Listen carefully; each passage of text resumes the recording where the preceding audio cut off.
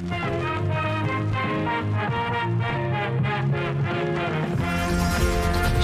to Delta. You're moving out to the island. Transported to the world's last paradise.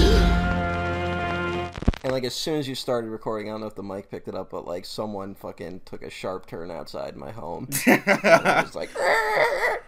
Well, because they're here to talk about the island with us. You will fucking see. There's an intersection that, like, leaves the neighborhood I live in, and there's, like, a massive blind spot. And so, like, twice in the few years I've lived here, I'll just be sitting here reading a book or something, and then you'll just hear a massive car accident. No one dies, but okay. It's, you know, you can't really see that someone is flying uphill at you. Much like the people fly at the screen in The Island, the 2005. 2000 film. Whoa, I just had a stroke or something. Kubrick's 2001 A Space Odyssey, directed by Michael Bay. Hello, I'm your host, Diego Crespo. I'm here to bring you this messy opening for our failed Blockbusters retrospective. This failed opening for the failed Blockbusters. See, I even had to correct that, you fuck. Oh, well, whatever. It's all connected, is what it is. Hey. Much like the Twin Towers were connected prior to 9/11. Much like Building 7 didn't blow up itself. Yeah. You know what I'm saying? You might think that 9/11 joke is in bad taste. Because it is. But it's also connected to the film we're here to talk about today. Absolutely. Yeah. Also, that's my co-host, Matt Garingo. Yep, that's me. If you haven't figured that out by this point, what the fuck are you doing? You know, I think some people will stumble upon this episode just because they're curious about the Island retrospective. Yeah, no one's looking this movie up. You know what? I think it's going to have a resurgence at some point. It might, but it's that weird one where it's like... It's odd that the only Michael Bay film that is probably discussed less than this is his fucking Benghazi movie.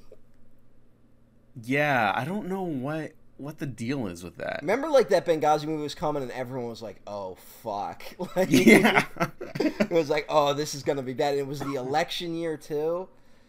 Oh, yeah. And it was like, oh, this is going to be bad. This is going to be bad. And then he just kind of did, like, a very basic, like, war movie, you know? Yeah, he did.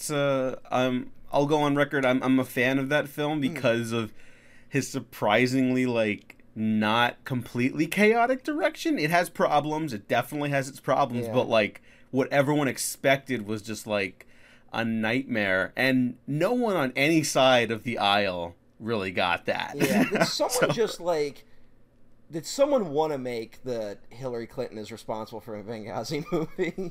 I'm sure someone did. Someone want to do that, and then they just thought, let's just get Michael Bay to do it. Because Michael Bay definitely has, like, conservative leanings in his movies. Mm-hmm. But has never really been outright with his politics.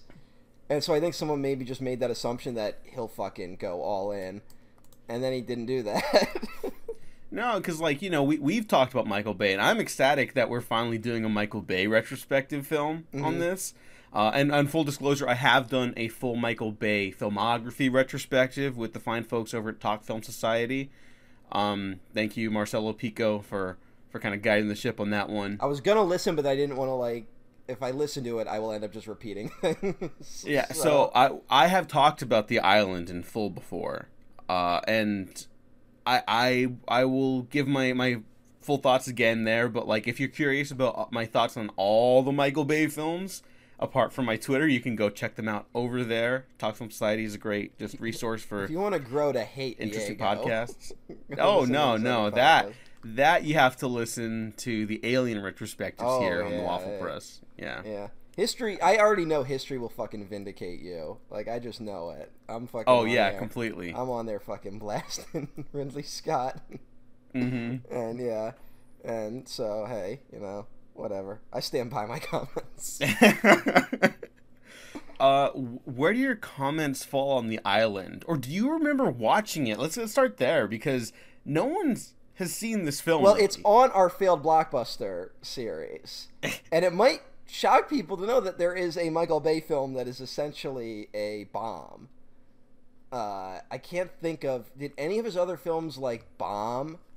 I know some have underperformed, but none have been like outright bombs. It's a bomb, but it did make more than its production budget. It's still a bomb. Like no, it is. Oddly enough, so was the Benghazi film. Oh, okay. So the Benghazi it made the other like one. The same amount as production budget, and anyone that knows Hollywood knows that that's a failure. Yeah. I mean, that's a movie that's just going to be popular among a very, very narrow portion of the populace. Unfortunately, Dion Beebe did the cinematography on that film. Mm-hmm. He's like a legendary, like a living legend cinematographer. Yeah. Fucking Collateral, right? Collateral, Miami Vice, Gemini Man. I still have not seen Gemini Man. Yeah. Oh, but, don't worry. He's going to do Rob Marshall's Little Mermaid soon. He keeps working with Rob Marshall. They're buddies. I don't get it. You know what? He's way too talented for that director. Those movies look very good. He is always innocent. Yeah, that's why there are no innocents in this world, Diego. No. Oh God, he did The Snowman. Yeah. Oh, that movie looks great. That movie looks great. Hey, that movie. That movie made me so depressed because I really like that director. Yeah. I hope he gets another shot because he's very talented. It looks like he had to go back to Sweden to get a movie made. So it's a comedy. Those always translate well. Yeah. Yeah, that's a shame. Yeah, The Island. This is I saw it on DVD when it came out. Did not see it in theaters. Because I don't think actually. Did. I don't think anyone saw this in theaters. Yeah, so I remember watching it because my dad worked for the gas company, and all those dudes were like really close, right? And so one of his friends would always let me borrow movies from his like insane library of films. Like, this was when I first discovered, like, oh, people could have, like, a library of books and a library of films. And I was like, I don't know, 5th grade, when did this come out? No, I was definitely older than that. But I remember renting this from him and being blown away, and, like, I didn't want to give it back, and then I just got my own copy. I don't know if I'm blown away now, is what I'll say. Yeah. But what did you think of The Island? Well, initially I saw it, and I never really forgot it. I'll give it that. Like, it's one of those movies that is always kind of stuck in my brain as being like, oh, yeah, that was a movie.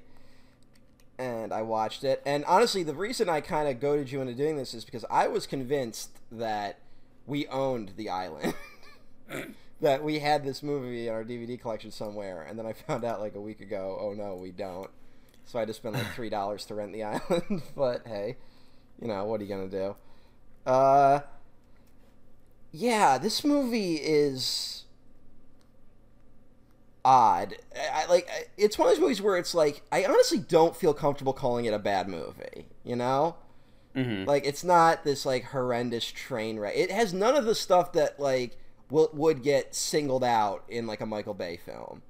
Yeah, you'd be like, that's what makes a Michael Bay film good, and that's what makes a Michael Bay film bad. This definitely has some of the good, has a lot less of the bad, but also is just kind of like not memorable.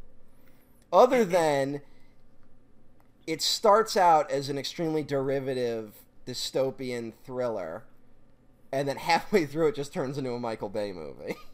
Yeah, and I remember hearing criticism, because I think that was even an Ebert criticism at the time, because this was like the last kind of hurrah era of Ebert and Roper at this point. Mm-hmm. And I remember the criticism being like, it starts as a compelling science fiction drama, like a drama. It's like a straight up drama, or an attempt at one from Michael Bay, and then becomes, you know, generic action chase film. It honestly makes me wish that Michael Bay was given like headier projects. Like, you know what this reminds me of, and not in terms of quality. I think this is a better film, and I like this director and this other film I'm about to reference, but Paul W.S. Anderson's Event Horizon, where that's a film that doesn't really work because of production troubles. I think Anderson's a little out of his depth. But like, dare you? Do you like Event Horizon? No, I do not like Event Horizon. Oh, okay. Event Horizon's a bad movie. Like, I'm sorry, there's all these people like that want the mythical great like director's cut of Event Horizon. Event Horizon just fucking doesn't work. Well, look, I'm sorry. apart from the the controversial quality of the film, I guess. Film Twitter loves it. I know. I don't quite. Film Twitter I loves admire it. Paul W.S. Anderson for some fucking reason that I'll never put together. Okay, but the point You know is, what I realized the other day? I was sitting around thinking about the Resident Evil films, as you do, and I remember like, I actually do. Yeah, but like I was like, I don't really like most of those movies, but there's one I really like, so that's probably like the good one. And then I realized that was one of like two that wasn't directed by Paul W.S. Anderson. Okay, it's Extinction, right? Extinction, The desert one? Yeah, the one that's like Mad Max with zombies. Yeah, yeah, slam dunk. That movie writes itself. Yeah, basically. And it's the one he didn't really direct. Yeah, so, no, that's my favorite, yeah. Yeah. I think the worst one, though, is the other one he didn't direct, so... Oh, yeah. But I could see, like, there's definitely...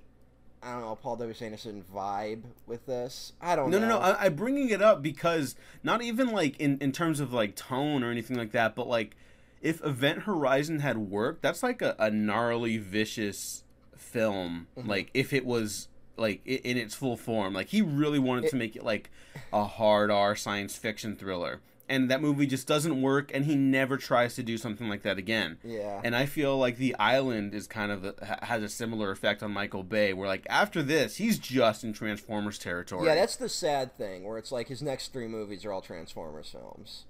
Which are just, like... I know people like those movies. I feel like there were 90-minute versions of each of those movies. I would go to bat for them. But I just can't. Like, they're just very, like... just kind of like mean-spirited, and you can tell Michael Bay hates that he's making them. Like, I never felt more contempt from a director in a series of movies than those three Transformers movies. I've never seen Age of Extinction though, or The Last Night. At some point I was done. I think if you watch The Last Night, you'll at least laugh for a while, and then you'll be like, oh, this keeps going. Yeah, that's the thing. Like, I really think there are versions I would defend that are 90 minutes. Like, that's the problem, is those movies are too fucking long. And then he does, like, Pain and Gain, which a lot of people really like. I think it's fine. It's weird. It's like, I always say, I think Transformers, we got to see too much of Michael Bay. And, like, you can't unsee that side of him after the Transformers movies. And it affects some of his other work. I should see Six Underground. I tried. I watched, like, the first 20 minutes of Six Underground. And everyone was like, this is brilliant. And I was like, I would never say it's brilliant, but I did love it. People said those first 20 minutes were specifically brilliant. Oh. Everyone said, like, this opening is, like, it's pure Bayhem. And then I'm like, this isn't for me. Which I think is the polite thing to say. Yeah, I'd probably not. Well, like I was saying, for you then. I made the joke. I would like to see how Michael Bay would handle material like 2001: A Space Odyssey. Like, just his version of it. And, yeah, it's a shame that The Island is kind of the one time he kind of put... I mean, I don't want to say he put story first, because he didn't really do that here. But he definitely tries. He definitely tries, but the script isn't that. The script is incredibly derivative of other science fiction films, and it can be a little frustrating. And then, like, you can tell that certain pieces are just taken from other science fiction movies because that's what they think are in science fiction dystopian films, and then they don't really gel super well together. Where it's like, this isn't when you're on the fucking whatever the first place is, the place that isn't the island, it feels like a pastiche of just scenes you've seen from, like, 70s science fiction films. But then none of it really, like, when you start trying to think of how it fits together, it doesn't really work. Not that it totally has to, but, you know, there's a smarter version of this film. The script isn't, like, outstanding, but I do think it's pretty sturdy considering who's involved. The 9/11 joke is because Alex Kurtzman and Roberta Orci were the screenwriters for this, and this is their first collaboration with Michael Bay. After this, they do the Transformers stuff together. You know what's pretty fucking funny? If you're on Wikipedia, it used to, if you scroll down the bottom, you know, there's that thing that shows, like, Michael Bay, like, filmography and stuff like that. It'll link you to other related articles. It used to say Kurtzman and Orci, but now it just says Alex Kurtzman. Oh. Because I don't know what planet Orci's on right now. I think there's a reason they don't write together anymore. Yeah. He seemed like a weird guy. Yeah. He wrote an untitled Marvel script for Sony. Oh, well, because they were they would get hired for everything because they would say yes to everything basically. Yeah. And so they were going to be instrumental in like that failed Spider-Man universe that the Amazing Spider-Man 2 was supposed to launch. Yeah, and they have their hands in like so much shit, and you could tell they must have been those guys who were like really good at pitching movies, and kind of like that might explain how Colin Trevorrow has a career. But yeah, we made the joke about 9/11 because it's pretty much out there that although they've tried to scrub it from the internet, that Roberto Orci is a 9/11 conspiracy theorist. 9/11 truther, and I just gotta say, like, people like that can't write scripts. Because like you can see watching this movie, you have to be a 9/11 conspiracy theorist to believe that the conspiracy we're watching could be pulled off. It involves so many people at so many levels of so many different organizations that all have to be working together purely for evil reasons. That it doesn't make sense. But it makes sense if you believe that our government did a controlled demolition on the Twin Towers. Because it could only make sense to someone like that. Yeah. I'm not here to be like plot hole guy, but that's just one of those things where it's like there are plenty of movies like this that don't make sense. A lot of movies don't make sense if you think about it, especially action movies. But here it never kind of like wins you at least it never won me over in another way where I could like ignore those flaws. You know, it won me over, I think, because this is a film that proves no, Michael Bay does have stuff on his mind. Like, I think if anything, this is a film that definitely proves that. It doesn't mean he's very consistent with it, and it doesn't mean he pulls any of it off. And it doesn't mean he thinks about it that much. Yeah, I mean, it's like it fits in spurts for sure. But, like, he definitely wants to say stuff with his movies while entertaining you, you know? Like, I think I watched some of the behind-the-scenes stuff on this, too, which is available just on YouTube. Now, a lot of the old DVD extras are available on YouTube, if you're ever curious about stuff, because that's, like, a lost art form in and of itself, basically, at this point, unfortunately. And he's, like, yeah, a lot of it is about the production on the action. He's like, yeah, I want, like, 5 cameras here. I want to capture everything. But he's also, like... talking about how the film this is ridiculous, but he's talking about how, like, you know, the premise is like a scary thing about a corporation and like they're using people to harvest them. It's like a scary thought, and then it's like, yeah, but this it's not that scary because it can't actually happen, you know. It's not reality you're describing, Michael. Yeah. I don't know, to me it's Michael Bay seems to definitely have beliefs, but they all seem like incredibly vague, at least what he lets through in his movies, where it's like you could put an alt-right guy and a super leftist guy in the same room and they would both agree that, like, yeah, the villains in this movie are bad, you know? Yeah. And it feels like I don't know if his beliefs are that actually vague, or if he has beliefs, but then he deliberately waters them down because he does believe in making movies that can be enjoyed by all. Because no matter how you watch this movie, it's like the bad guys are fucking bad. There's no, like, real nuance to them. Even though Sean Bean tries to bring some to it. Yeah, there's like, deliberately, they don't just, like, kill people, they make sure it's painful. They talk creepily, they talk about exterminating people and stuff like that. And people even like the underlings will like laugh at cruelty, you know? Yeah, he in the making of, he references like how he wanted to make, like, you know, the people that cut open the cloning sacks in the film. There's like, oh, you know, they're like long haul truckers, you know, they're just out there on the road doing these part-time jobs. And it's like I mean, it's very obvious what he's going for, right? But I think that's such an ugly, cynical way of looking at people. Yeah. That they would just, like, do that. Oh, this that movie I can't... hates people. This movie unbelievably hates people. Which is I another think thing all that, Michael Bay films, to a degree, hate people. Yeah. Which is why they're kind of interesting sometimes. No, you know? totally. They're definitely. It's this weird thing of. I don't know how to explain it, but Michael Bay has this weird thing where he seems to hate people, but like kind of loves America. Which it feels like you can't do both of those things. Mm-hmm. You know?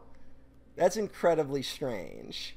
And all of his films, they try to leave you like on an emotional high of like, oh, but people can come together and pull stuff off, you know? Yeah. And a lot of the detractors of Michael Bay and Snyder say they have comparisons with like the loud, abrasive action, and I think the real comparisons are just that they're gunning at like 11 out of 10 every time, and that tends to lead to a lot of their problems, and that they maybe don't have a super specific point of view in their filmmaking stuff, which is why, a lot of like grifters and like alt-right people latch onto both of the director's filmmakings, unfortunately. I mean, it leads to a problem where there's an action scene in the middle of this movie that feels like it goes on for like 4 fucking hours. Mm-hmm. And it's pretty impressive stuff, but it just keeps going, man. Like, oh, yeah. It was like, I was like so caught up in like moments where I'm like, wow, that's like practical shit happening on there. And it's like a hover bike, you know? Mm-hmm. It's like, wow, they really found like ways to like make this seem real. Whereas like I can see how it would be done today and it would just look like a cartoon, you know? Mm-hmm. And that's like awful. But then like he does it here and it just keeps going. And at a certain point you just become numb to it. Mm-hmm. And I it kind of reminds me of like the Roger Moore era of Bond almost, in a way, where like he's doing these incredible stunts in a lot of those films. Yeah. And then they'll add like a slide whistle and you're like, what the fuck was that?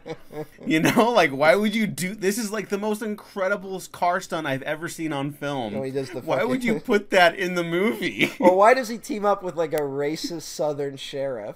Yeah, like what? In like Vietnam. You're like, what is that? Is that just Smokey like, and the Bandit? Did Smokey and the Bandit come out and like we have to have fucking Buford T. Justice in this movie? Oh, yeah, that's probably why. But it's just, what the fuck are you doing? Mm-hmm.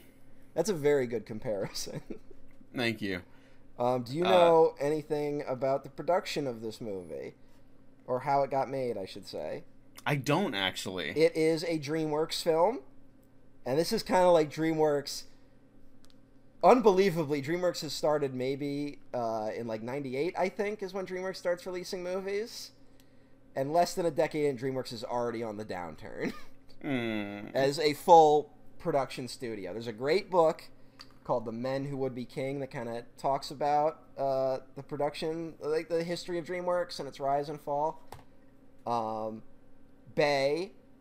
At this point, Bay has basically had a falling out with Bruckheimer after Pearl Harbor, right? Mm-hmm. Pearl Harbor is like this massive disaster. Even though it made money. Yeah, oh, yeah. Hey, Pearl Harbor's not a disaster. That was an attack on our country. Okay. Sorry. That movie's full of lies. Pearl Harbor's a fucked up movie. And it was like gunning to be that year's. It made money, but it was like so poorly received that everyone was like that was kind of when the worm kind of turned on Michael Bay fully, because at that point Michael Bay was still getting movies in the Criterion Collection, and people were like, "No, Michael Bay's the future of cinema," which they weren't wrong. And Spielberg basically handpicked him to direct this movie. Spielberg, one of the guys at DreamWorks had bought a spec script. It's very vague on the script. I wanted to find out because there's a guy who has story by credit who I've never heard of. And then Ortsy and Kurtzman come in later. And I wondered if they were brought in by the DreamWorks people. Which it seems like that might be the case. But there was a spec script. Bay was brought in. And Bay has this incredible quote where... why he took the project. He said, "I think the scene that hooked me was when they executed a pregnant woman." Well, hey, I mean, I definitely have questions. So that scene, which when you see that scene, you can tell it's directed within like an inch of its life. Like you can tell, oh, Michael Bay really wanted to do that scene. Yeah, and then this book. One thing about this book, The Men Who Will Be King, is that it's about a lot of like billionaire incompetence, particularly Jeffrey Katzenberg, who doesn't seem to do anything right ever.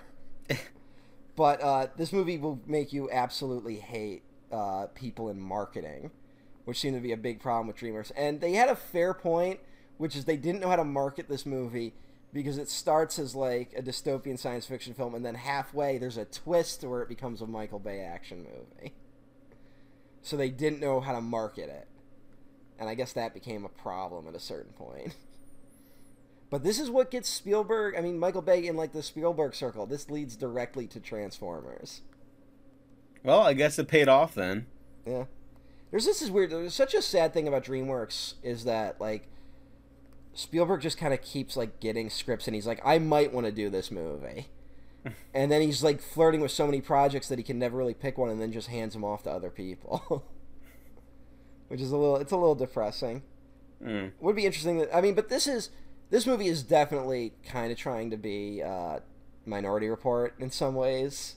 Oh, so I can see Spielberg being like, I already did this movie.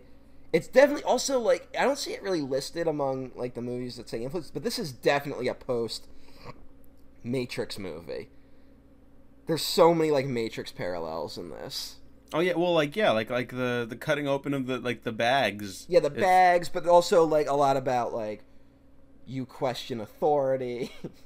You're not like all these other sheeple who, hey Diego, why don't you ever ask where the fucking tubes go? You ever stop to think about that? You ever stop to ask some questions? Or at the end, Roberto Orsi's just asking questions, man. If you're threatened by questions, I don't know. Or when Ewan McGregor is dead named. Oh, at the end, that's just like Neo in the Matrix. It's straight up that, yeah. Although I don't think Michael Bay would understand the concept of dead name. No, probably not. You don't get Michael Bay to make something headier than this, but I would love for him to do something like this again. I would honestly. love to see him try. I hope it would work. I'd love to see him try headier films. Yeah, hey, next up he's got Ambulance. Yeah, what the fuck is that? Apparently like a pair of bank robbers hijack an ambulance, and then it takes place like in real time or something like that.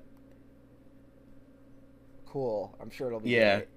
Don't know. Don't know how much damage you could do from inside an ambulance, but Michael Bay will figure out a way. Blow up like the Los Angeles Art Museum or something somehow. Oh, right? Fuck yeah.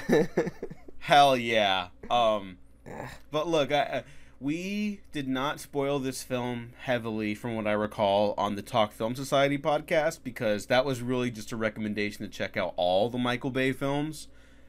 We will spoil everything in this film here now. So just this movie, I have to ask you a question. This movie kind of spoils itself.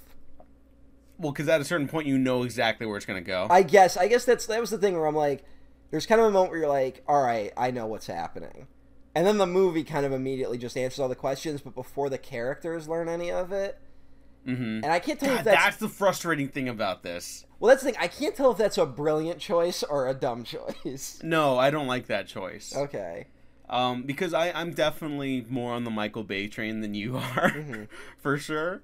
Of course, with the caveats and the asterisks and all that jazz. But, like, I think it's a crucial flaw in this film, like, not being able to fully, kind of rise above the crop of other Michael Bay films. Yeah. I think at a certain point then it's just like, well, it's just Michael Bay's attempt at doing, like, a paranoia thriller. Versus, like, something, like, that could be really good. I think there are moments that are really good. Michael Bay's The Parallax View. Oh, that would fucking be nuts. I mean, there's like a bunch of fucking bad movies I've seen this year alone where I'm like, but God, if Michael Bay directed it, at least it'd be a Michael Bay movie. Yeah. Someone's got to just get his runtimes down, Like, fuck the bloated shit. I hate how bloated blockbusters are now, I mean, I kind of feel like, you know, like the Warner Brothers execs right now are like crazy, like micromanaging. If Michael Bay could get in there, you know, like And maybe run they Warner could whittle him Brothers? down. No. If he could just get a movie in there, like if he did like Suicide Squad 3 or something like that, and they had the reins on him, like I think that could be tons of fun. You know, if they did that, if they did something where it's like the first Suicide Squad's David Ayer, the second one's James Gunn, and the third one's Michael Bay, that would like retroactively justify the first Suicide Squad movie. I don't know about that. It totally would. If you started giving it to like fucking crazy people who are also sometimes incompetent, like it would create like a weirdly uneven movie where like anyone could have a favorite. It'd be interesting. I think it'd be weird to see a movie with those big ups and downs. But hey, does the shoe thing ever come back? I don't remember. Like, there's a very point at the beginning where it's like, I only got one shoe. And you feel like that's going to be a thing where it's like, oh, look, there's the fucking, like, chaos theory from fucking Jurassic Park. Like, there's a flaw in this perfectly controlled system. All systems are brought down, man. And I don't think it ever really comes back. I don't know, but still, like, even, like, that idea, like, I bet that's just there to show that it's, like, imperfect. I guess. I don't know. I feel like it's there to start a mystery that isn't there. Maybe. A mystery that the film has no interest in solving. I mean, because you called this derivative, and it is very derivative of, like, way better films. They fucking like, lift even shit. the Wikipedia lists, like, Fahrenheit 451, THX, Logan's Run, you know? What it doesn't list is fucking Blade Runner. Which there's, like, a direct moment lifted from Blade Runner in this. All those moments. Yeah. Oh god, Michael Bay's Blade Runner. See, I would at least like to see it, you know? Yeah. There are so many, like, directors where it's like, I don't want that. But, like, I would love to see Michael Bay try to do Blade Runner. But I guess that's what this is. I guess this is that movie where it's like, this is Michael Bay trying to do a movie like that. And kind of, yeah. And it basically just feels like a movie where he feels out of his depth for the first half, and then the second half it's like, oh, there's Michael Bay. Mm-hmm. And yeah, it's ultimately very fine, I would say. If someone told me they liked this movie, I wouldn't pick a fight with them. Yeah, I you know what? I would still say it's like top 5 Bay, just because the stuff I really like. But it's like a frustrating experience, because like when they give away all the weirdness of the science fiction dystopia stuff before the characters get to understand it and like discover it, it's like, it's almost like the film's telling us like, yeah, we know you've seen this before, but that doesn't make for like a compelling viewing experience, you know? It's like, I don't care if it's derivative, just like commit, man, you know? Yeah, well, that's the thing where I said, like, when we talk about this feeling like a pastiche of other films, it's one of these things where when you do something like that, you end up with a movie where the elements all feel like they're from different movies that don't fit together. So it ends up making the world, like, not really that cohesive, which is kind of important if you're doing a science fiction film like this. Mm-hmm. And it leads to frustration where, like, it's both, like, too complicated and too obvious, you know? It's that weird, like, well, of course they're clones. Like, you'll figure out they're clones pretty quickly. With all their fucking names and shit. But hey, then 2005 Diego was caught very off guard before he saw the way better films this was inspired by. Yeah, I got. If you're a child, I mean. Yeah, I mean that's literally what it comes down to. Yeah, that's a good compliment for a movie. It's really entertaining if you're a fucking child. I mean, hey, look, you got to start somewhere with your movie watching. Yeah, you know. See how the generation raised on Marvel films do. Oh, we don't need to get into that. Now, there's a movie with, like, I just saw fucking Black Widow, and there's a movie with, like, the exact opposite problems. Where it's like they get the character stuff functioning, like, perfectly well, but then all the fucking action is boring as shit. Mm. Which is pretty much, it's all the good and all the bad of the Marvel films in one movie. And this is kind of all the good and all the bad of Michael Bay in one film. Hmm. Oh, how's Scarlett Johansson in that? Because, like, you know, she's like a talented actress, I think. She's just like a clown, like when she talks in interviews now. Yeah, I don't pay attention to interviews, but I'm assuming she said some dumb things that I've seen rise to the surface. She's to paraphrase you, she's ass out quite often. Yeah, it's unfortunately it's you know, there was a time where she was like taking interesting roles. Mm-hmm. And I don't know, maybe she was in the Marvel stuff for so long, like towards the end there, that like it takes up all your time, you know? Maybe. And I mean that's not even like a criticism about the quality of the films, it's just like the production of them. They take up like years of your life. You can't say yes to other stuff. I'm blaming Colin Joust. Yeah, that's fair too. Yeah. I feel like she might. I'm just gonna go there. Or she was always like that, and then she found her perfect person to be with, which is unfortunately Colin Joust. Yeah, I don't know. Her character's fucking boring in this. Like she doesn't really get a ton to do. Her big thing is that she can tell when Ewan McGregor's lying.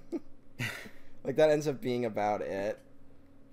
And part of the problem is that there's no real consistency with the whole thing about them. Like they're basically children, right? Mm-hmm. Like because they're clones, so they're basically mentally children.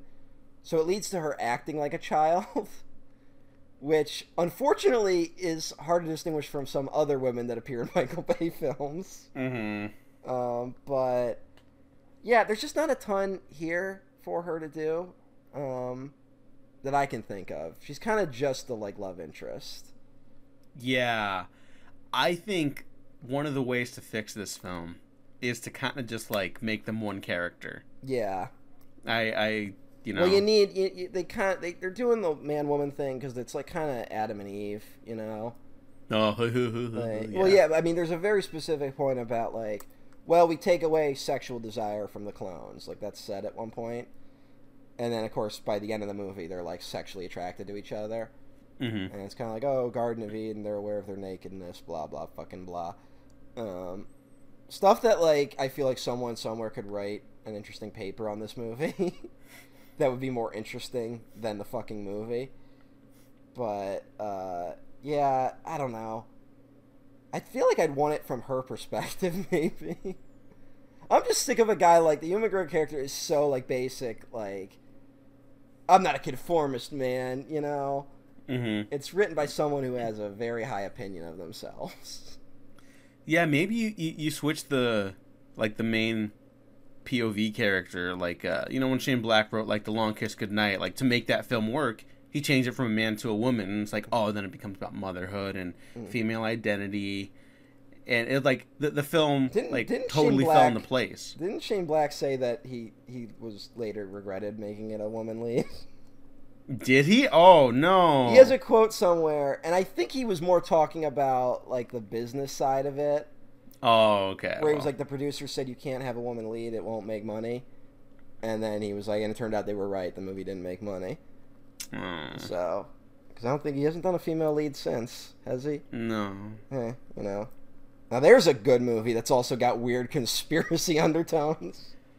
Yeah, but that movie is also like a 5-star experience, so. Yeah, but that movie directly invokes false flag operations and says that the World Trade Center bombing was probably done by the CIA. How is Shane Black alive? Yeah, well, this is the thing where it's like, we got to get Shane Black, Michael Bay, and Zack Snyder. God, yes. No. I like, collaboration, that's fine. But I'm talking about get all of them and Zack Snyder in a room, and we got to ask them questions about 9/11. We got to ask them questions about vaccines. We got to ask them questions about the election. we got to know where these fuckers stand on those things. Because it, like, once it's out there what they believe about all those things, it changes how you view all their movies. I feel like Shane Black's mostly on the up and up when it comes to that stuff. I feel comfortable. Yeah, but it's weird. It's that thing of, you know, liberals are totally susceptible to fucking crazy conspiracy theories as well. Mm-hmm. You know, I mean, Bill Maher prides himself on being a liberal, and he's a pretty big conspiracy theorist.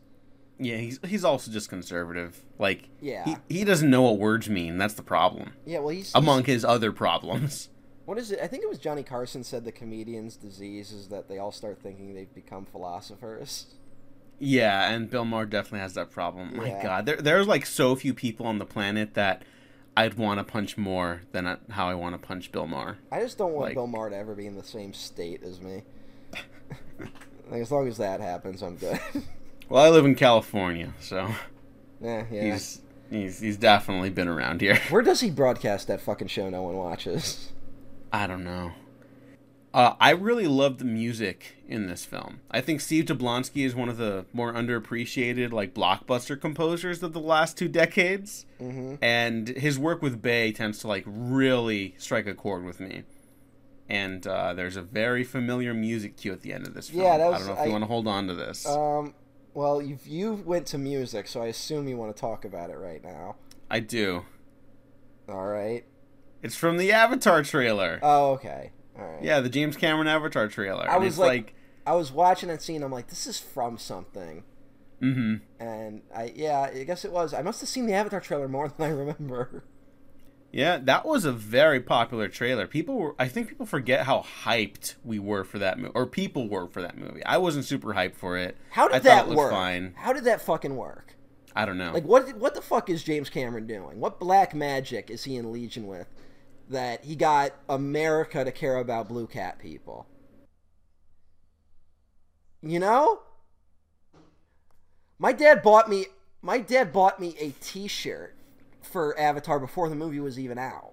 Whoa, really? Yeah.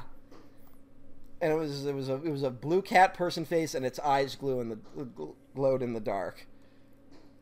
Do you still have it? That might be worse. No. Okay. You know what? It might be in a box somewhere. All right. But I would unironically wear an Avatar shirt now. You know how? Here's a question. You know how you've only seen your parents cry like a few times in your life? Yeah. One of the few times I saw my father cry was No. opening night of Avatar Whoa. when the fucking tree burns down. Whoa. My father fucking cried at that.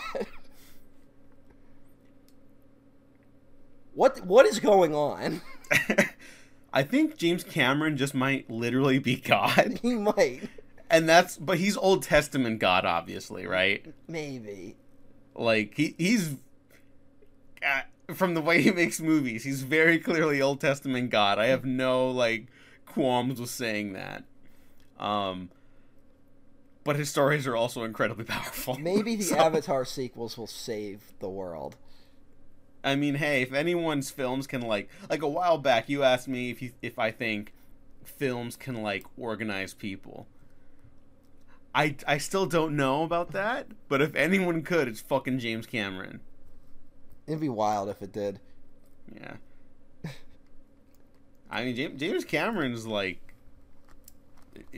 he's pretty progressive for, like, a guy who's been fucking married liberal 6 times filmmaker. and yells a lot. Yeah, for a dude who's very clearly someone I never want to work with in my entire life, I also have great respect for him as an artist. Isn't his story that he has like a nail gun on set and he'll put it through your phone if it goes off?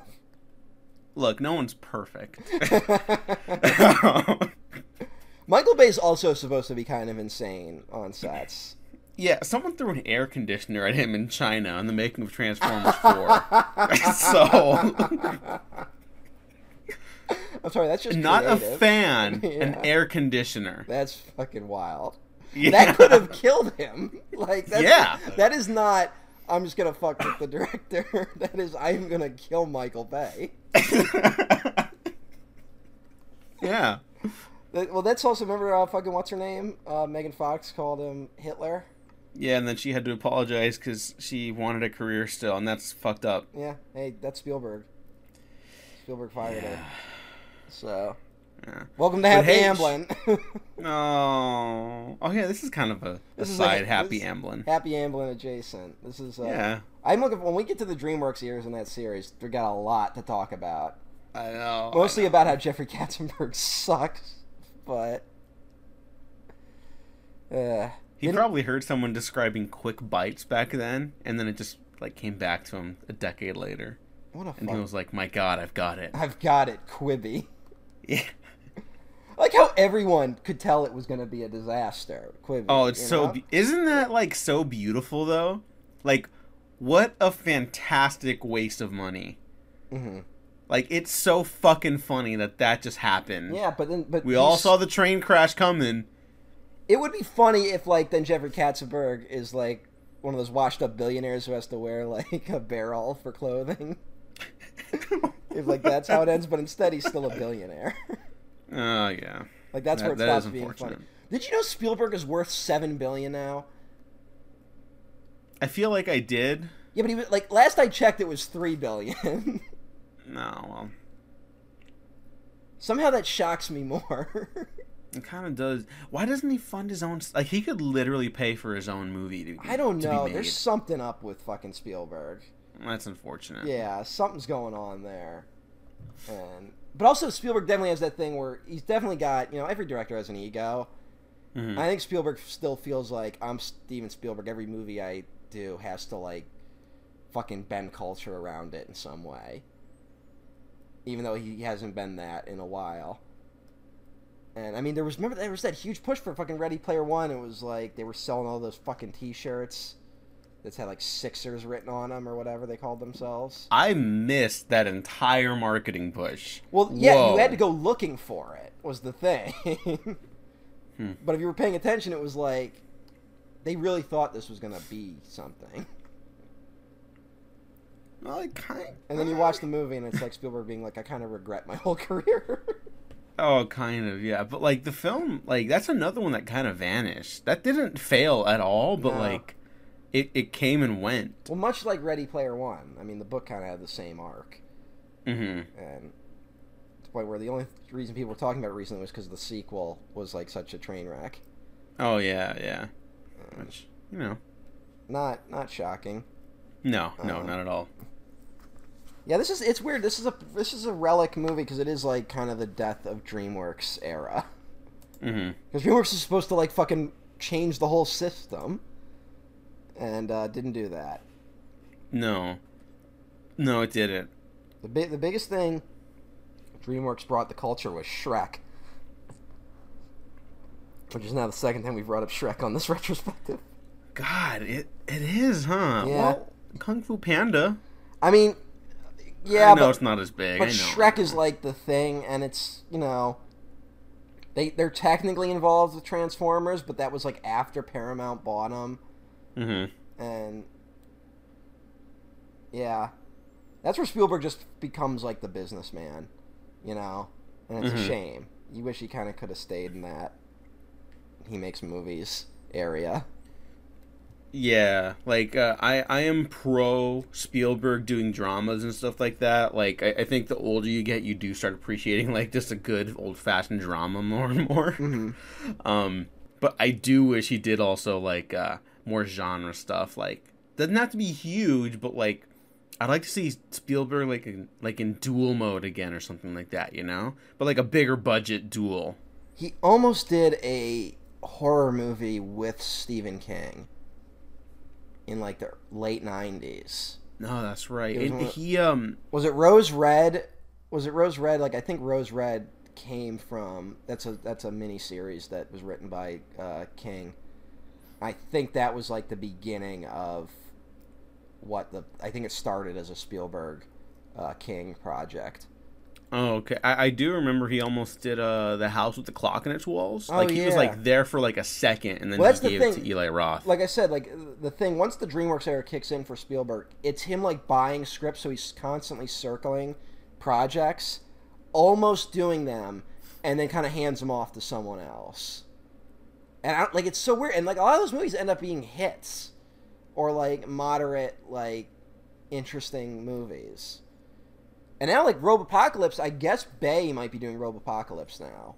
Which is he's been in talks to do it for, like, ever. That one might just be in development hell. Yeah, but it was that thing of, like, Spielberg, like, was casting that movie.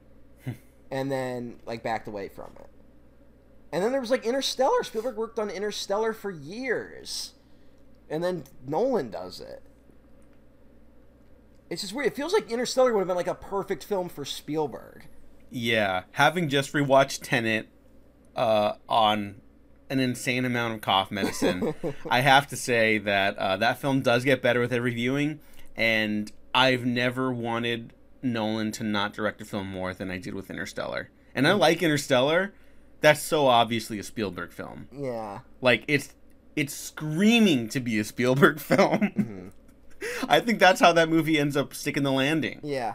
I guess the only thing is that the original script for Interstellar is supposed to be, like, insane.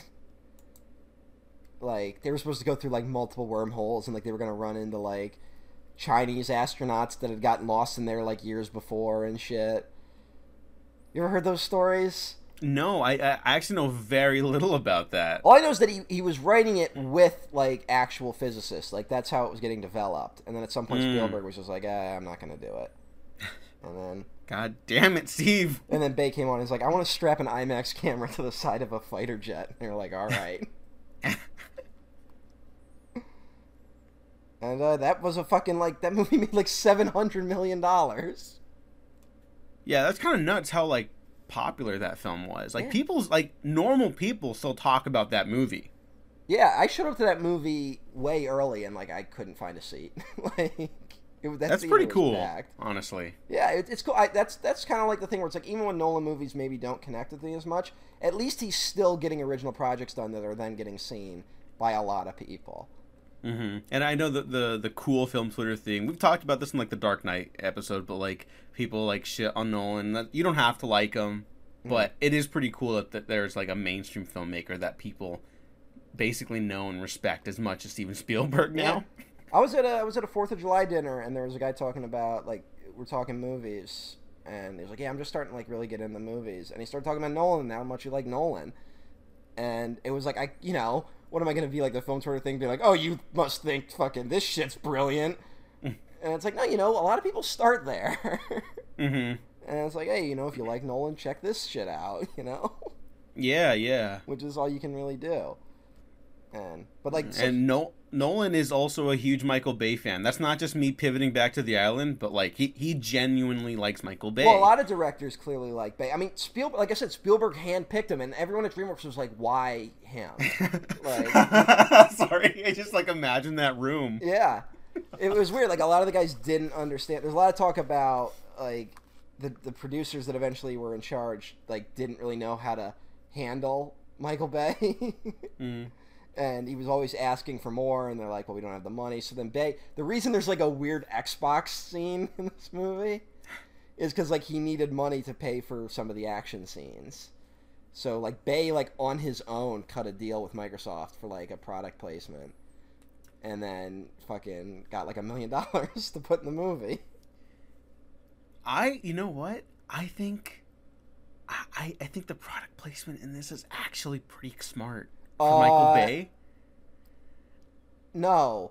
I think he's actually trying to show just, like, the overwhelming corporatization and privatization of, like, everything. No. No, I genuinely believe that. I'm sorry. I think he was like, I have a scene where they play video games. It should be an Xbox. Well, okay, that's where it starts, but I do believe that he does try to make that, like, happen throughout the film. That, like, scene, though, doesn't make... I will not stand by the Xbox moment. The Xbox one, I got nothing. That makes But the rest of the film... Sure, the rest is fine. Okay. The rest is fine. Like, whatever. But the Xbox makes no sense on any level. No, it's so funny. Even when I first saw it, and, like, again, I said the movie blew me away at that age. Even I was like, Xbox? Like... It's supposed to be a post-apocalypse. Yeah. And I was like, I guess they won the console arms race. Yes. And that's when I had the Xbox back then too. Mm-hmm. And I was like, fuck yeah. No, but also, why? You had an original Xbox? Yeah. Oh, I was a big Xbox head. You could see, actually, if you watch a lot of movies from this era, you could tell that was Microsoft's strategy to be like, we're going to make Xbox the game system in every movie and TV show. Mm-hmm. Like, they worked really hard to do that. And it might have worked, because then, like, 360 is, like, huge next. Yeah. Because that was the thing, they, like, lost money on the first Xbox to make money on the 360. That's the corporate strategy. Yeah. No way this is going to blow up in everyone's face soon. Hey. How's, Google whatever? Oh my god, they did have a game system, huh? Yeah. How about Amazon Game Studios? Oh. Isn't it a little weird that the largest company in the United States is very bad at running things? That is weird. Isn't it weird? Isn't it weird? Don't know how that happens. Doesn't it feel like maybe it's a house of cards that is held up by nothing and doesn't actually make profit? Well, once you find out that banks don't actually make money on loans, like, you do start to lose your mind a little bit. Isn't it? Yeah, doesn't it not make sense, like, anything about our economy at all? Mm-hmm. You're like, oh, this isn't real. Yeah. Like, that's why the island is secretly brilliant. Because once you do find out the world makes no sense, you do have to go on a high-speed chase with Scarlett Johansson and overthrow everything. That's the thing about that's why the Trump era has ruined everything. Because now every movie that doesn't make sense makes sense. Mm-hmm. Because it's like, yes, evil people would be that incompetent. Like, I mean, yeah, that's the so, like, anger-inducing about the world. It's like, you always heard, well, these villains wouldn't do that. That's not very smart. That's too evil and obvious. Like, no one's gonna buy into that. And it's just like, literally this morning or last night, there's that quote where Donald Trump was like, everyone thought I'd get better after two impeachment trials, but no, I got worse. And it's like, dude, what is it? What? Who talks like that? What does that mean? oh my god. Yeah. Yeah. So. Yeah, it's a little. Nothing makes sense in the last days of America. Every day I wake up just wanting to rip the skin off my face. Yeah, I've been feeling that way for a little bit. Yeah. But yeah, that's what kind of. I guess the thing that, to me, I'm talking about this movie hating people. This might be like the most cynical thing I'll ever say. I feel like a better version of this movie would be that everyone's aware of what's happening, except the people except the clones. Like, this movie the movie makes it very clear that all the people who are like, all the billionaires, all the people that are funding this, they think they're just like these slabs of like bio meat that are grown in labs that can grow organs, right? Mm-hmm. And it's like, they're not live, they're not sentient, they're just these things, but it's bullshit. And there's actually all these clones out there, and if people know the truth, they'll do something about it. And I'm not saying that like people would be complacent with this kind of thing, but I am saying that I think a corporation could get away with just doing this. It kind of, another film this reminds me of is Total Recall, which Total Recall handles like it more satirical elements that I don't think Bay is really capable of. But the idea that like it does become like a chase movie at a certain point, and it starts hitting these beats about like agency and like identity, and who you are isn't really who you think you are, and you are who you choose to be, and stuff like that. That is ultimately the message of like The Island too, right? Mm-hmm. And I think that film, under Total Recall, understands the evils of privatization, and I think The Island is like a cartoon version of the cartoon satire Total Recall. Yeah, Total Recall probably has the best moment where they're like the bad guys have basically won at a certain point, and then they're like, "Hey, can we turn the air back on?" And he just looks at the picture and he's like, "Fuck them." Like, yeah, that seems a little more realistic. Unfortunately. So yeah, I'd actually be open to like a remake of The Island. Honestly, it would probably be like a mini series or something at this point, or like a television show. Yeah, no, this isn't worth it. But no, honestly, I think so. I think there's stuff here. The one change would be just like no one gives a shit really, or like the people in power don't give a shit. Like, people probably do. But, it's like, Yeah. Well, again, it'd be like Total Recall, where you see, like, oh no, there are people, like, revolutionaries, like, hiding out and, like, in an ongoing guerrilla warfare type thing against, like, what's-his-face, the bad guy in that film? Yeah. And then you would see that, Cohagen, thank you. And then you see the, people trying to, like, free the clones in the real world or whatever. In the island, like that. I see what you're saying. I mean, Blade Runner 2040, whatever, kind of tapped into that. What, I don't remember the year. 2049. Sure. Isn't this movie supposed to take place in 2019? Yeah, which was a very odd way to record back in 2019 about this film. Hey, why? What was happening? Oh, you know. Man, there's no way shit could get worse than 2019. 2020, that's our year. It's gonna be our decade.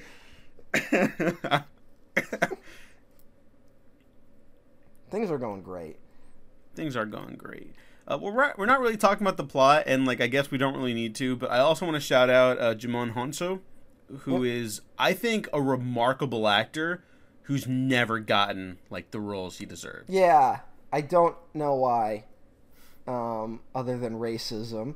Yeah, like I probably talked about it before, but like I kind of have a soft spot for the trashy Blood Diamond film, which is like very white saviory and all that bullshit. But Jimon Honso gives an unbelievably good performance in that movie. And it's like, oh, this should launch him into the stratosphere. And it just didn't. He has done like 3 movies where it's like a white savior movie, and then he's the black guy in it. Yeah. Like, that's weird. That's weird. Yeah. Oh, but he's in Matthew Vaughn's The King's Man later this year. I'm sure that'll end well. Oh, boy. Didn't that movie get reshot like completely? I don't know. I don't think it did. Because it was supposed to come out in like 2019. Yeah, and then they pushed it back, and then COVID happened. Yeah. So. But that's weird. Yeah. Those movies suck. Fuck those I like the movies. first one still, but I'm not going to defend him anymore. Because once you see like the second one, it's like, oh, this is Matthew Vaughn. Got it. I'm done. Yeah. Yeah, that one broke me. Fuck movies. But yeah, Jimon Honso, someone do something. He's too good. Yeah. He was even like... He's just too good. And now he's like falling in this weird thing of being like really like minor, like antagonistic characters. Like he's done that a few times. Yeah. He was in fucking Quiet Place Part 2. And basically wasted in it. God, he's got like one really good scene where it's like that's why they got him for it, and then it gets dumb with his character real quick. But God damn it! You know what? I actually like Quiet Place too. Oh, okay. But I have not seen A Quiet Place, so all right. I think I got the Quiet Place experience. I just skipped to the sequel. Okay, good for you, I guess. Yeah, you know. I haven't seen A Quiet Place too, so. We will see. Yeah, because from what I heard, it's just like kind of like an extended epilogue of the first movie. Okay. So, but I haven't seen the first movie, so it felt refreshing. Well, speaking of Michael Bay connections, John Krasinski, I actually think he's a pretty solid director, like a nice little workman at least. Yeah, he's a very functioning director, I guess you could say. And you know, say what you will about those Quiet Place movies, it's nice to see a movie where information is given to you visually, which seems to be happening less and less in Hollywood. And like I've heard this continues in A Quiet Place too, but the writing is like not the strength of those films. But I really am interested to see what he does next as a director. Yeah, I'd be interested too. Yeah, I was thinking of again, not to bring up, but I saw Black Widow recently, like I said, and that's a movie where there's kind of a twist in it. Towards the end, and you can basically figure out what happened without the movie explaining it, right? Mm-hmm. Like once the twist happens, you go, "Oh, okay, that's what happened." But then the movie does like an extended flashback where they basically spell out exactly what happened, and it's like you really didn't need that. Yeah. Well, that's like what happened with like in WandaVision. I was like into that show, and then the 4th episode just hits you. No, don't worry. We're going to explain everything. Don't worry. It's not too weird. It's not too weird. It's okay. And then I was like, nah, I don't need this. Yeah. Sorry.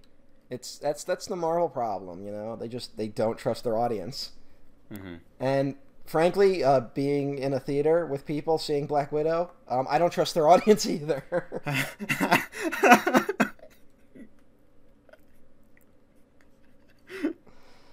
Well, you know, the one thing I'll say about Michael Bay... Hey, Neelix is in this movie. What? Neelix from Star Trek Voyager. Yeah, I know Neelix. He's Ethan Phillips. He's the guy who, like, he's like, I figured out how to win the lottery. That's right. Yeah. Oh, he's Ewan McGregor's little buddy. Yeah, he kind of becomes the heart of the movie at a certain point. Like, yeah. Where the movie kind of turns into, like, we have to save Neelix. Like, it's a little more complicated than that. But yeah, but yes. like for the audience, we're like, oh no, if they don't win, then Neelix is gonna die, and a few other people who we don't know. Yeah, that is also part of the problem. We don't get to know anyone else in the film, and I'll say that works for like the chase sections of the film in the back half. I genuinely think that's kind of an interesting idea. But we do need to get to know more of the clones in the first half, and we just don't. We get Michael Clark Duncan, who is great. Miss him every day. What a terrific actor. You know what? He's fantastic in this. He has like 3 scenes, and they're all good. Dude, when he gets dragged off to death, that's like sad. He's like so killing awful. it. Yeah, that's like an incredibly dark moment, and that's after a pregnant woman is killed. Like, it's somehow darker.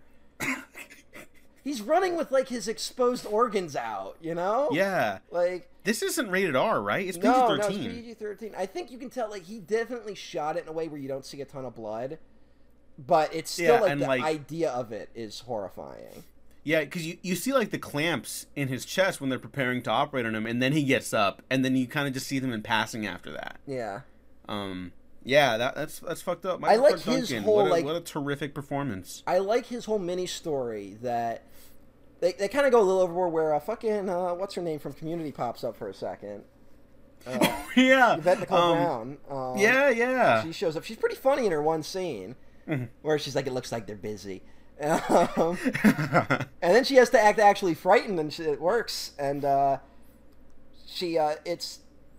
it's a really good, like, minor story of him being like, he was only in the facility for 6 months, right? And then it already goes to the island, which is, like, upsetting to other people.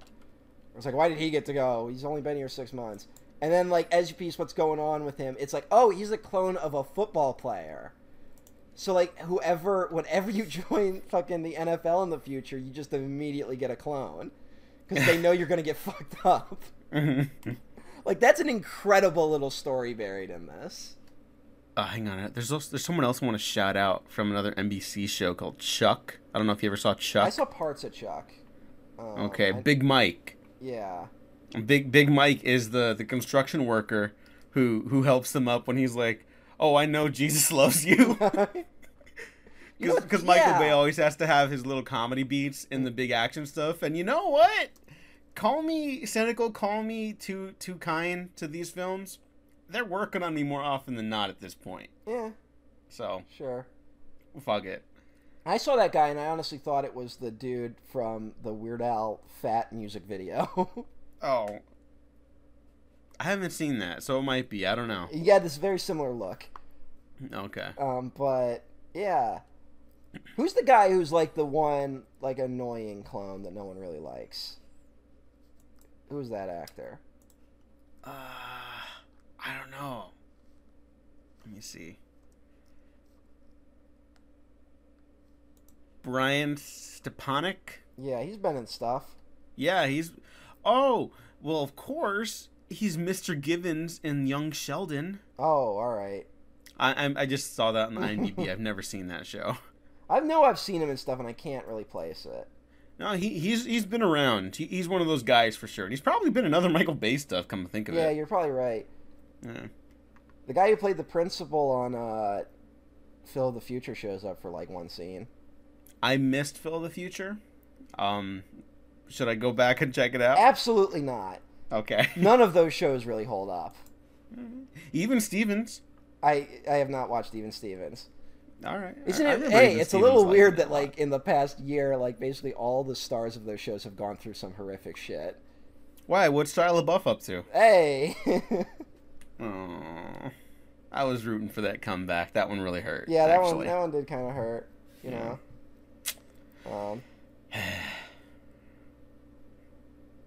Steve Buscemi. Steve Buscemi. Oh, yeah, let's talk about Steve Buscemi. Maybe the greatest actor of his generation, and I'm not even joking. One of the greatest, at least. He's great because he sells stuff that absolutely shouldn't work. Yeah. Although I do like when he's explaining to the clones that they're clones.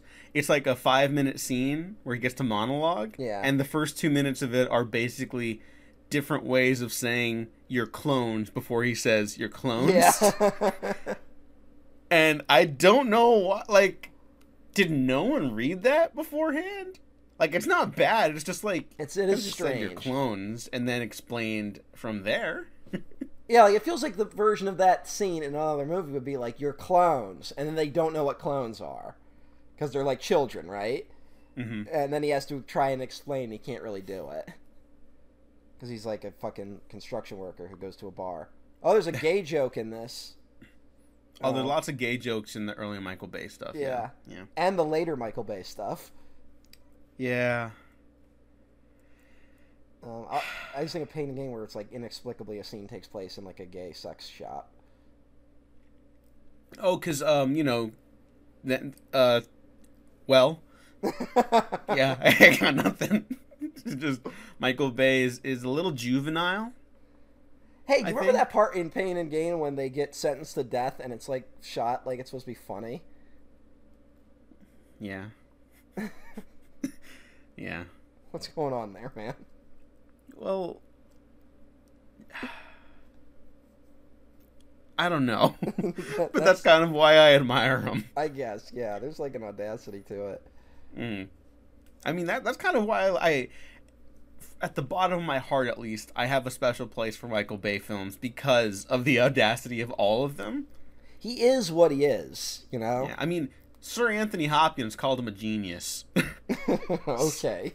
I mean, if Sir Anthony Hopkins calls someone a genius, you shut up and listen to the man. Did I tell you that the thing I thought about Anthony Hopkins in the Transformers movies that I didn't realize like wasn't true until like way later?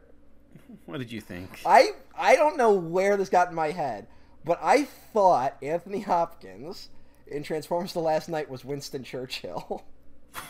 I think you did tell me that. And I'm just like, sure, Winston Churchill's here now. He works with the Transformers.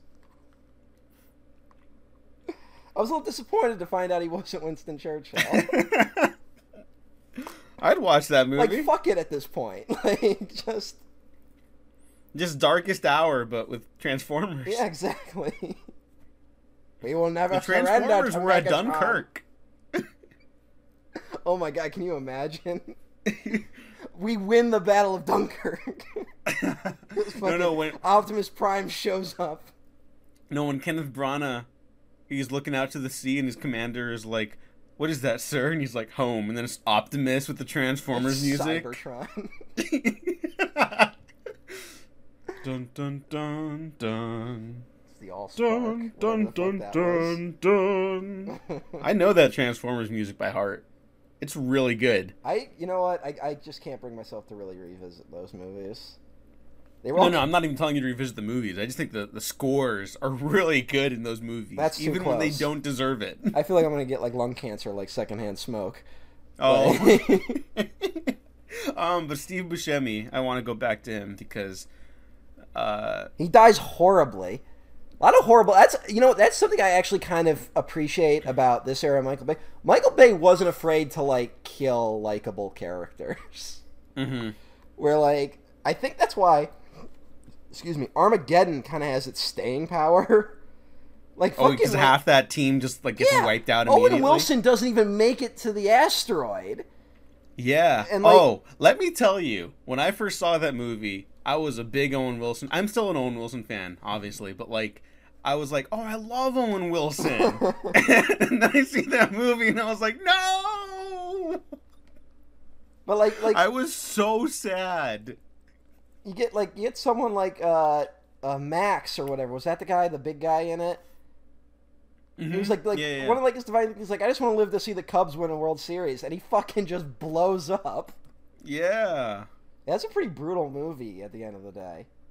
It is. I want more of that. Like, get that Michael Bay to do a Suicide Squad movie. Another movie though where I could be like, cut 30 minutes, like fucking goddamn. Oh, you could do a lot with that movie. You could do a lot with that movie. I'm not gonna go super hard to bat for that one, but And maybe you caught can do a lot. the late era Aerosmith in the movie. Don't want to close my eyes. Hey, you know, what are you gonna do? Yeah, but yeah, Steve Buscemi goes out. He like, kind of like damn. He's the one who like he. Although here's something I don't fucking understand about this movie. So like one of the things that starts happening is they realize that Ewan McGregor's like whatever group he was grown with has a flaw in it where they will develop curiosity at a certain point and they won't be docile like they're supposed to. Which is how he was able to like learn things, correct? Mm-hmm. But then the movie also kind of implies that it's because his buddy is Steve Buscemi who's like been giving him stuff that he's not supposed to. But he's also having dreams about the boat. Yes. A lot happening here. Stuff like we could go into, but it's also like not really worth it. Well, it's just very inconsistent, you know. Like we were talking about how Michael Bay is like he's got stuff in his mind, but he's inconsistent to like when he wants to like apply it or like how long it keeps his focus, you know, or keeps his attention, and that's kind of in the writing too, which is like it's very unfortunate because like I keep describing it as like a very frustrating experience because I want to love it and I don't love this film. Yeah. But there's stuff in it where I'm like, God, it's so close. It's so close to being like Michael Bay's like potentially best film if it all came together perfectly. And I guess that was another problem with it. I guess in the DreamWorks book they talk about that this was a very quick turnaround for this movie. That like they basically hit the ground running on the thing because they were desperate to get movies out for the year 2005. Aww. It was at one point it was like one of only 2 movies they had coming out in 2005. Whoa, okay. Release date, July 22nd, 2005. Principal photography began October 24th, 2004. Yeah. That's fucking crazy. Exactly. For a movie this big? Jesus. I mean, it's amazing that it even functions. Yeah, you know what? That putting that movie on that curve, I appreciate it even more, honestly. That's pretty crazy. All right, here's a moment in the movie. There's a scene where he complains about tofu. I just want to point that out. Mm-hmm. Which is something that's starting to get on my radar as a problem. That there's anti-tofu, pro-meat stuff that seems to be getting more and more popular in our culture. And I'm a little concerned about it. Also, Ewan McGregor's character, the clone, doesn't know what God is. I feel like that would be a good way to control people. Yeah, huh? I feel like you could have maybe said something there. Maybe. But they don't want to risk offending anyone. I feel like everyone who worked on this has never read Marx. I don't know where you got that idea. Hey, what are you going to do? Yeah, maybe you don't have to remake this movie like I was talking about, but you could take like the derivative concepts and make them more interesting with like a lens like that. Remake Parts, the Clonus horror, which I believe has like missed that one. It has basically the same plot about cloning people for organs. Oh, okay. Yeah, it's like Is it good? If you like B movies, it's fine. All right. So like 70s. I think Mystery Science Theater did an episode on it. Oh, okay. It's one of these things where it's this weird thing of like, wow, I can't believe they were thinking about this in 1970. You know, like sometimes you're kind of amazed at how much those movies get right. I mean, looking back at like the history of film, you know, like some stuff gets like kind of like praised now as like being like so progressive or like really like new and exciting. And it's like they did stuff like this before. Yeah. It's just now they're repackaging it to us. And it doesn't mean they're not good. It's just like, you know, if you're interested in movies, there's other stuff out there like anything you're watching now. Mm-hmm. And that's kind of what's so exciting about the history of film, you know? I mean, like, the Battle of Algiers would, like, blow people away now if more people saw it, you know? Yeah, probably. But I don't want to get into a whole thing if people are like, that. why isn't Batman in it? Well, no, like, once you watch, like, any film from, like, the German Expressionist era, you're like, oh, this is where Tim Burton got it from. Yeah, yeah. I hope all those kids that were into Tim Burton like will watch those movies. Some of them do. I know some of them that were super into Tim Burton and now are like, yeah, I'm done with him. And they've gone back to check out his influences. Not all of them for sure, but, you know, some do it. We should do Tim Burton movies on here one of these days.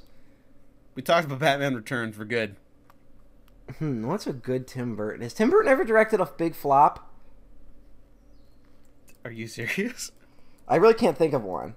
Like, well, his last, like, decade of films alone. Yeah, but they made money. Not all of them. A lot of them did. Really? Yeah. Like, Dumbo made money. Oh, that's unfortunate. Like, not as much. I think it like made $350 million or something like that, but that's still money. Michael Bay's Dr. Caligari. Now there's a movie. Wow. Like, didn't Dark Shadows make money? Not really. Dark Shadows. No. That one was a bomb. That one bombed. Yeah. But I just remember he kept kind of getting like, it was like shocking that his movies did as well as they did. Yeah. Well, Tim Burton was a marquee name for a while. How much did Mars Attacks do? Because Mars Attacks would be great to do. 70 million budget, 101 million box office. I mean, that's a bomb. Yeah. That's an interesting movie. You could do that. We can do it one day. Gear up for next year. I don't know how much else there is to talk about the island. Well, Ewan McGregor meets his clone. I mean, his original person. Who turns on him. Sorry, that was just like so matter of fact. Yeah, I mean, it's just, you know, like I said, where it's, you know, here's where I talk about like cynicism and shit like that, where it's like, I'm the guy who said that I think a better version of this movie would be one where everyone's kind of aware that this is happening, which is probably more cynical. But a movie like this, where Ewan McGregor's original person turns on his clone because he's like, hey man, I want to live. I think in a weird way it lets the audience off the hook of being like, well, I wouldn't do that. I wouldn't make a decision that this simple person made, you know? Mm-hmm. You don't have to think about like the large system of it all. I think that's sort of like evil. It's a weird way of being like, all right, there's the bad guy who did this. I wouldn't do that in this situation. But then all you have to do is look at what stuff that even good people just kind of passively accept about our world today. Or we ultimately feel powerless to stand up to. And, yeah, I think to boil it down to, like, well, people do whatever they want to survive. Excuses horrible shit our governments and corporations do as just being human nature. Which is bullshit. That's a pretty good point. Yeah. Yeah. Goddamn right, it's a good point. No, I mean, if movies can't organize us at the very least, need to like speak to something truthful, and you know that would at least, if it doesn't plant ideas in people's minds, it's out there. You know, it would make the film at least a more active viewing experience too. Well, the problem is like just like on the baseline like film engagement level, it's not that exciting to watch. Yeah. You know, and I think that, while being a much more aligned with our own political philosophies, would definitely spruce up like the stuff in the second half from just being like a twisty-turny plot machine. Well, if you want to talk about fucking ethics in a movie or something, like there's a good moment in this where we're revealed like, because ScarJo was chosen to go to the island, and it turns out she's a clone of like a supermodel, right? Mm-hmm. And the supermodel was in a car accident and needs multiple organ replacements, right? And it's like, well, we have to do this within 48 hours or she dies. So that's an interesting ticking clock, you know? Mm-hmm. It's like, what are the ethics of that? Like, should this woman... And we meet that we at one point, ScarJo calls the number and like talks to her original person's child. Yeah. And it's like, oh, that's this kid's gonna lose a mother. Like, it's a weird place to be in. Mm-hmm. In terms of a story, and you could have done something with that. without even adding like this whole other element like I wanted to bring in. And it's weird that they throw it out there that it's like we have 48 hours to do this, and then they just kind of forget about it. Yeah, that's again. It's an aggravating experience. It's an interesting concept and idea, and it's really frustrating. The one thing that's less frustrating for me, again, I think, is the Jimon Honso character, who has like a genuine arc that doesn't like hit all the beats it needs to, but he has an arc from being like just another hired gun, another dude doing a job. A very cynical passe job of hunting down clones, and then, kind of realizes their own agency and helps them achieve, like, sentience and gain their own identities. Yeah. Apart from that. And what do you know it, this film also kind of relegates him to a supporting role of a white savior. Yeah. So, which is unfortunate. It's a shame. And also, again, like, not to be too mean, but it's like it's also part of that cynical thing I thought, where it's like the one character doing the wrong thing, it lets the audience off the hook, being like, I wouldn't do that. But then when he does the right thing, you go, I would do that in that situation. I think it's a way of just making the audience feel good about themselves. And, Michael Bay makes crowd-pleasing movies. I understand why he made those decisions. All these decisions seem to be made to make this movie enjoyable for a mass audience. And then no one saw it. Yeah, and then no one saw it. And just because you can't market this fucking movie. Mm-hmm. As much as I hate marketing people, I do think they kind of had a point where it's like they didn't know how to market it. Although, like I said... This one's definitely a little weirder than, like, the usual stuff that they say they can't market. Well, like I said, my big problem with marketing is I don't know any other industry where you hire them to do something and then they say, we can't do it. Like, the amount of stories you hear about marketing where it's like, we don't know how to market this movie. And it's like, it's your fucking job. Find a way. To let those people dictate so much about what goes into a movie is infuriating. Because marketers are, like, the least creative people on earth. So, I feel like there was probably a way you could have just been like... I mean, think about it. Inception's like a few years is like, not that far later. And that whole movie is like, what is it? What's going on? Like, they didn't tell you what the movie was in any of the trailers. Or the Matrix. The whole Matrix marketing thing was, what is the Matrix? Like, you could have done something where it's like, what is the island? Yeah, and instead they just show the big, like, highway chase scene, which is also, has footage reused for it in Transformers 3. Oh, yes. Yeah, I remember that. Yeah. Hey, whatever. I mean, hey, it's a good chase scene, just goes on for fucking ever. Michael Bay, it was a smart choice to take something from the movie that no one saw. Yeah, honestly. Good for Michael Bay. Yeah.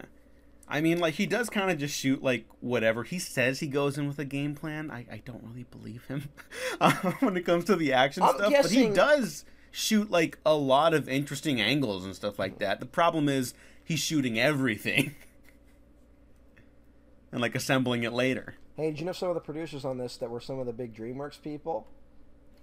They went on to produce movies like Men in Black International... Rings, and allegedly they're working on that Gladiator sequel they keep talking about. That's not happening. And that Barbie movie that I believe now just got, what's her name, is going to direct it? Greta Gerwig's writing and directing, and it's starring Margot Robbie. So they can fuck off because that team sounds incredible, and now they're on a fucking Barbie movie. Yeah. I mean, hey, whatever. This isn't anti-Barbie. It's just me being tired of IP. Yeah, cash those checks, Greta. Yeah, no, good for the team. It's just like, God, you can get like the most talented people on Earth, and you have to stick them into Here's IP the thing. slots now. I feel like that those people doing it are going to do a very like tongue-in-cheek like satire of Barbie. It feels like that's the group you just got to do the Barbie movie, and no one's going to want to see that. I'm sure the movie they make will be good. No, I'm sure it'll be good too. But I'm just saying, well. in terms of like appealing to people, it's not gonna be good. No, I think it's probably gonna like. It's gonna be like I think at best it'll be like Josie and the Pussycats. Oh, ooh, okay. Hey, great movie. Great movie. Fucking bombed. Mm-hmm. This movie seems like, I gotta be honest, I don't think this financially makes a lot of sense. You realize how much money it would cost to keep an operation like this functioning and also secret? A lot. Yeah, doesn't make sense. Unless you're a 9/11 truther. Yeah. Yeah.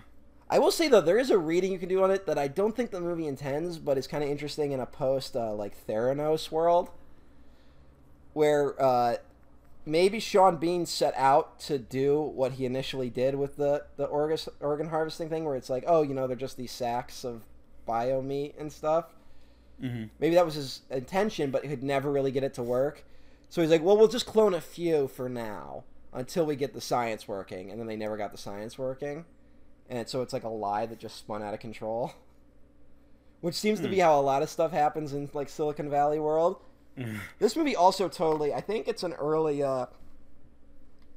iPod dystopian future movie. Oh, yeah, the big white stuff. Like, I mean, Abrams kind of hijacks this look for, like, his Enterprise. Mm-hmm. You know? Yeah, but I think there's a lot of crossover between the visuals of those two directors. Yeah, but the Enterprise is supposed to look fun and cool. And every Apple store looks like... Ugh. Yeah. God, I get terrified every time I'm in an Apple store. Oh, they're cloning people in the back for their computer parts. For the geniuses? Yeah. You know what the Apple geniuses are, who won't fucking leave me alone? Yeah. Do you know anyone who works at an Apple store? Think about it. Hey, you're right. And where are they getting all these geniuses? There can't be that many geniuses. And what about the Best Buy Geek Squad? No. Those are just the losers. They're the reject clones. The ones that couldn't be Apple geniuses, so they joined the Geek Squad. You remember that moment where, like, you started talking to one of those guys and you realized you knew more than them? Aww.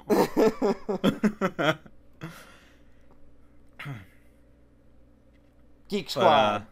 Geek Squad. The Island Squad. The island. Geek Squad, you're going to the island. They do go to an island at the very end of the film after they free all the clones. Everyone's running a lot.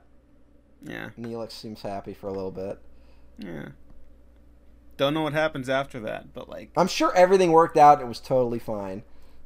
They just get gunned down by the U.S. military. No, it is a very, like, exciting hurrah. We can allow these clone immigrants to take our jobs? Oh, no. That's the sequel. The Island 2, Cruise Control.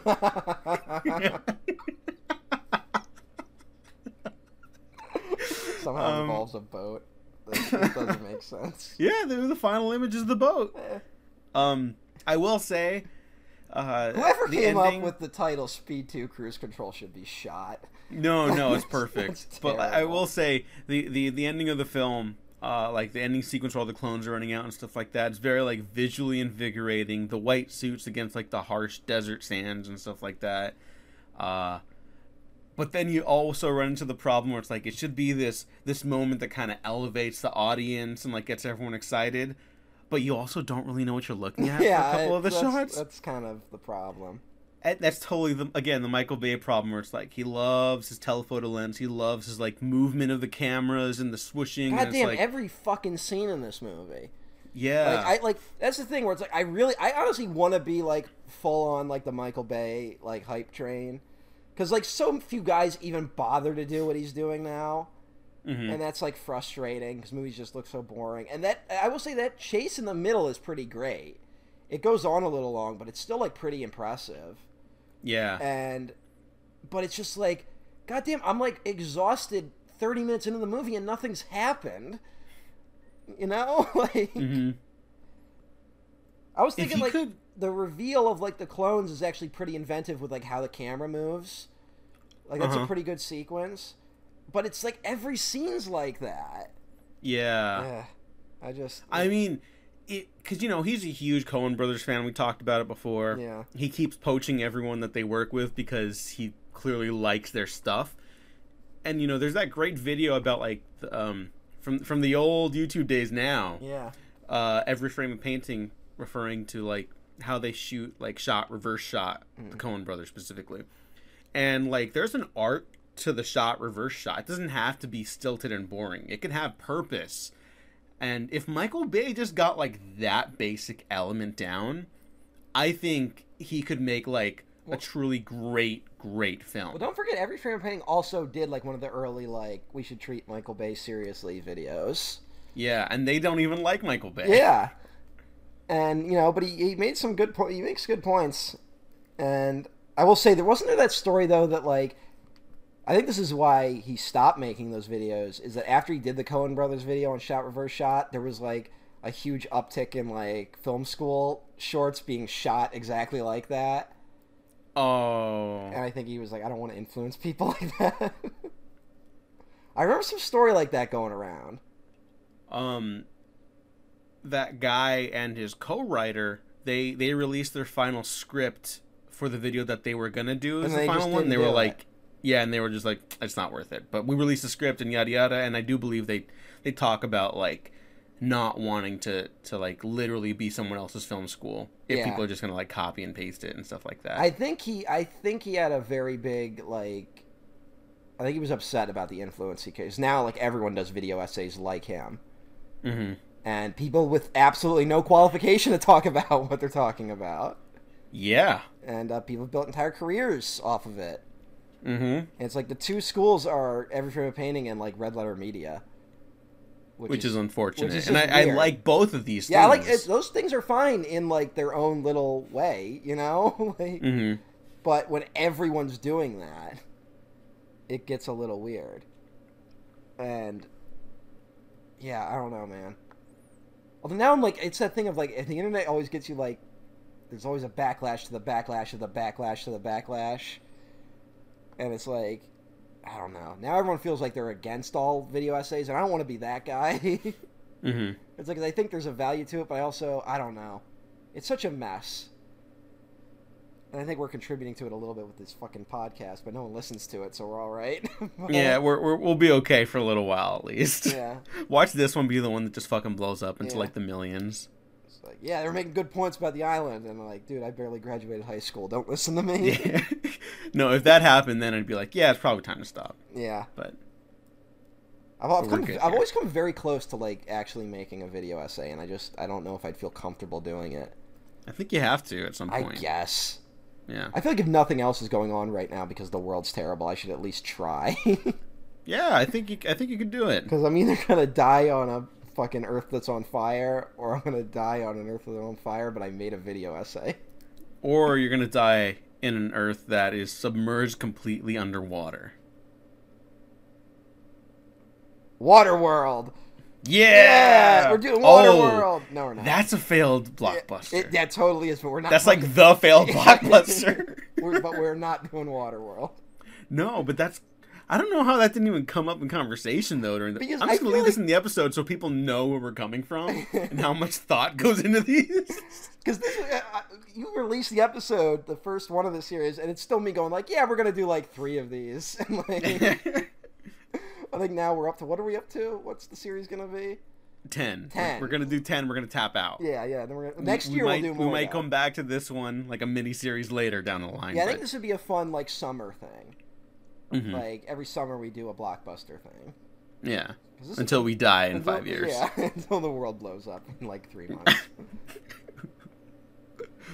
Yeah, that's The Island. Is there anything else you want to mention? Because I just really wanted to mention again that like I think Bay is genuinely talented, has no sense of formal control, which is both why I love him and am frustrated by him.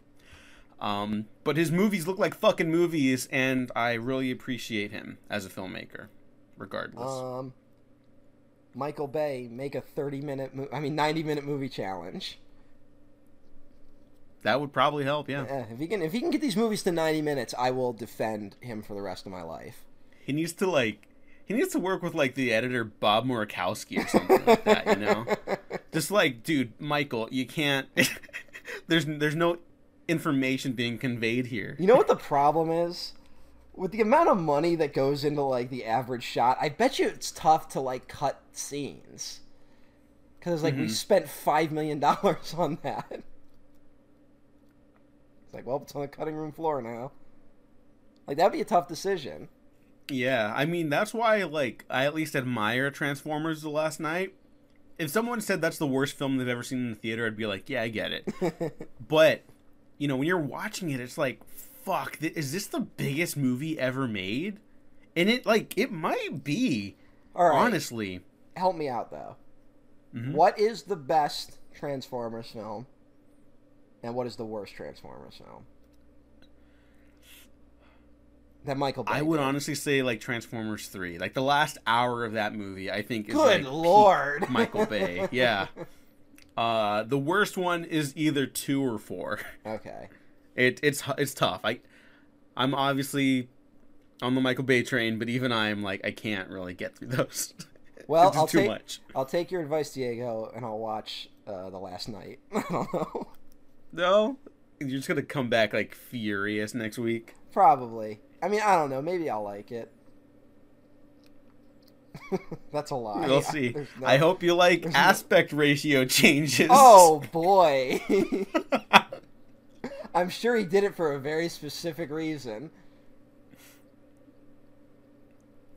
Anyways, that's The Island. Would you recommend this movie, Matt? We haven't really been, like, fully recommending or not recommending all of these, but this one I feel like deserves the discussion. Yeah, not really. Okay. If you can get a hold of it very easily and you have an evening to waste alone, yeah, check it out. If it was streaming somewhere, and that's not me like just being a like lazy fuck. I mean like genuinely like if it was like free to watch because you were subscribed to some service somewhere, then I'd say yeah. A rental maybe. If you don't like Michael Bay, don't even bother. Like if you don't like a single Michael Bay film, don't do it. I don't think you'll get anything out of it. Everyone else, I think if you haven't seen it, check it out. You know, if you miss movies that look like movies, even when they don't really work, check it out. There you go. Or you could watch a Tony Scott film. Oh yeah, I mean, look, yeah, Tony Scott is obviously like Michael Bay's like far superior, but if you don't have access to any Tony Scott films for some reason, you know what was infuriating? I tried to, because there was a fucking stupid Twitter prompt recently about like what are the best blockbusters in the last whatever, and I tried to contribute to it, and I couldn't figure out what the definition of blockbuster was. Mm-hmm. So I decided, well, it's any movie that's made over $200 million. Guess who didn't have a single movie that made over $200 million in the 21st century? Nicholas Winding Refn. Well, yes, but no, Tony Scott. Yeah, that fucking sucks. Meanwhile, fucking every Transformers movie made $1 billion. God. Where it's like we wanted to go like, yeah, Michael Bay compared to other directors is a real filmmaker. There's better ones that are also being unsung. Yes, I agree, but I'm only saying that just because we're talking about The Island. Yeah, I get it. But there's other directors out there that aren't making billions of dollars. Yes. That are making real blockbusters. And then they seem to get shit on more than Michael Bay these days. And that's a little frustrating. I'll just say that. Yeah, but that's another topic for another time. Matt, thanks for joining me again. What the fuck are we talking about next week, and where can people find you? I genuinely forgot. Well, of course, we're talking about... And then put like a robot voice of just me saying the movie. Let me see. I have the list right here. Okay. So the last 4 we're talking about are Titan AE, Speed Racer, Master and Commander, Big Trouble in Little China. I think in that order. I thought we wanted to end with Master and Commander. Yes. It was either Master and Commander or Speed Racer. I don't remember. I remember Master and Commander because the point is that these are all failed blockbuster, but now there's going to be a Master and Commander prequel. So the next one is Titan AE. Yeah. Get ready for the human race. It's a good tagline. Yeah. We will see if it leads to a good film. Yeah. It's going to be interesting. There's a lot to talk about. That is like literally like not just the end of a filmmaker's career. It is like the end of an entire like battle happening within the animation industry. Mm-hmm. It like dies in that moment. So that's gonna be really fascinating. Yeah. But where can the people find you? I'm at EmperorOTN1 at twitter.com, and I'm trying to get on Twitch lately, but my internet's all fucked up. So, well, get back on there before I stream Resident Evil 8. Yeah. Which one's that? I don't even know. Oh, it's the one that just came out this year. I haven't played it yet. So is it the one with the big lady? Yes. Okay. That's all you had to say was that. Yeah. You really didn't need to say anything else. I had forgotten. It's so fucking funny that when she got really popular from that one trailer, the producers and stuff were like, no, we didn't mean for that to blow up. She's not that big a part of the game. Please don't get attached to her.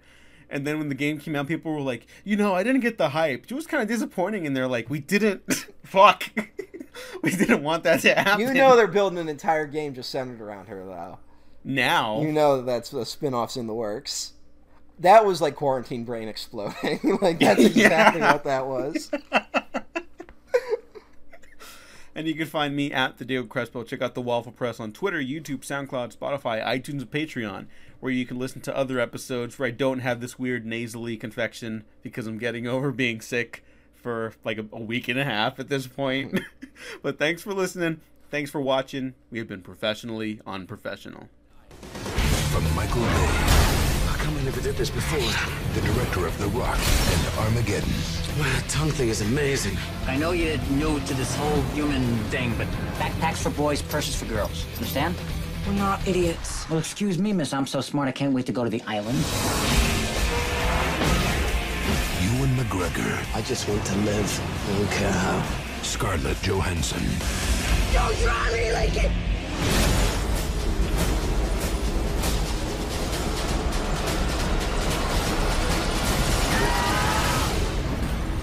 You still think there's an island?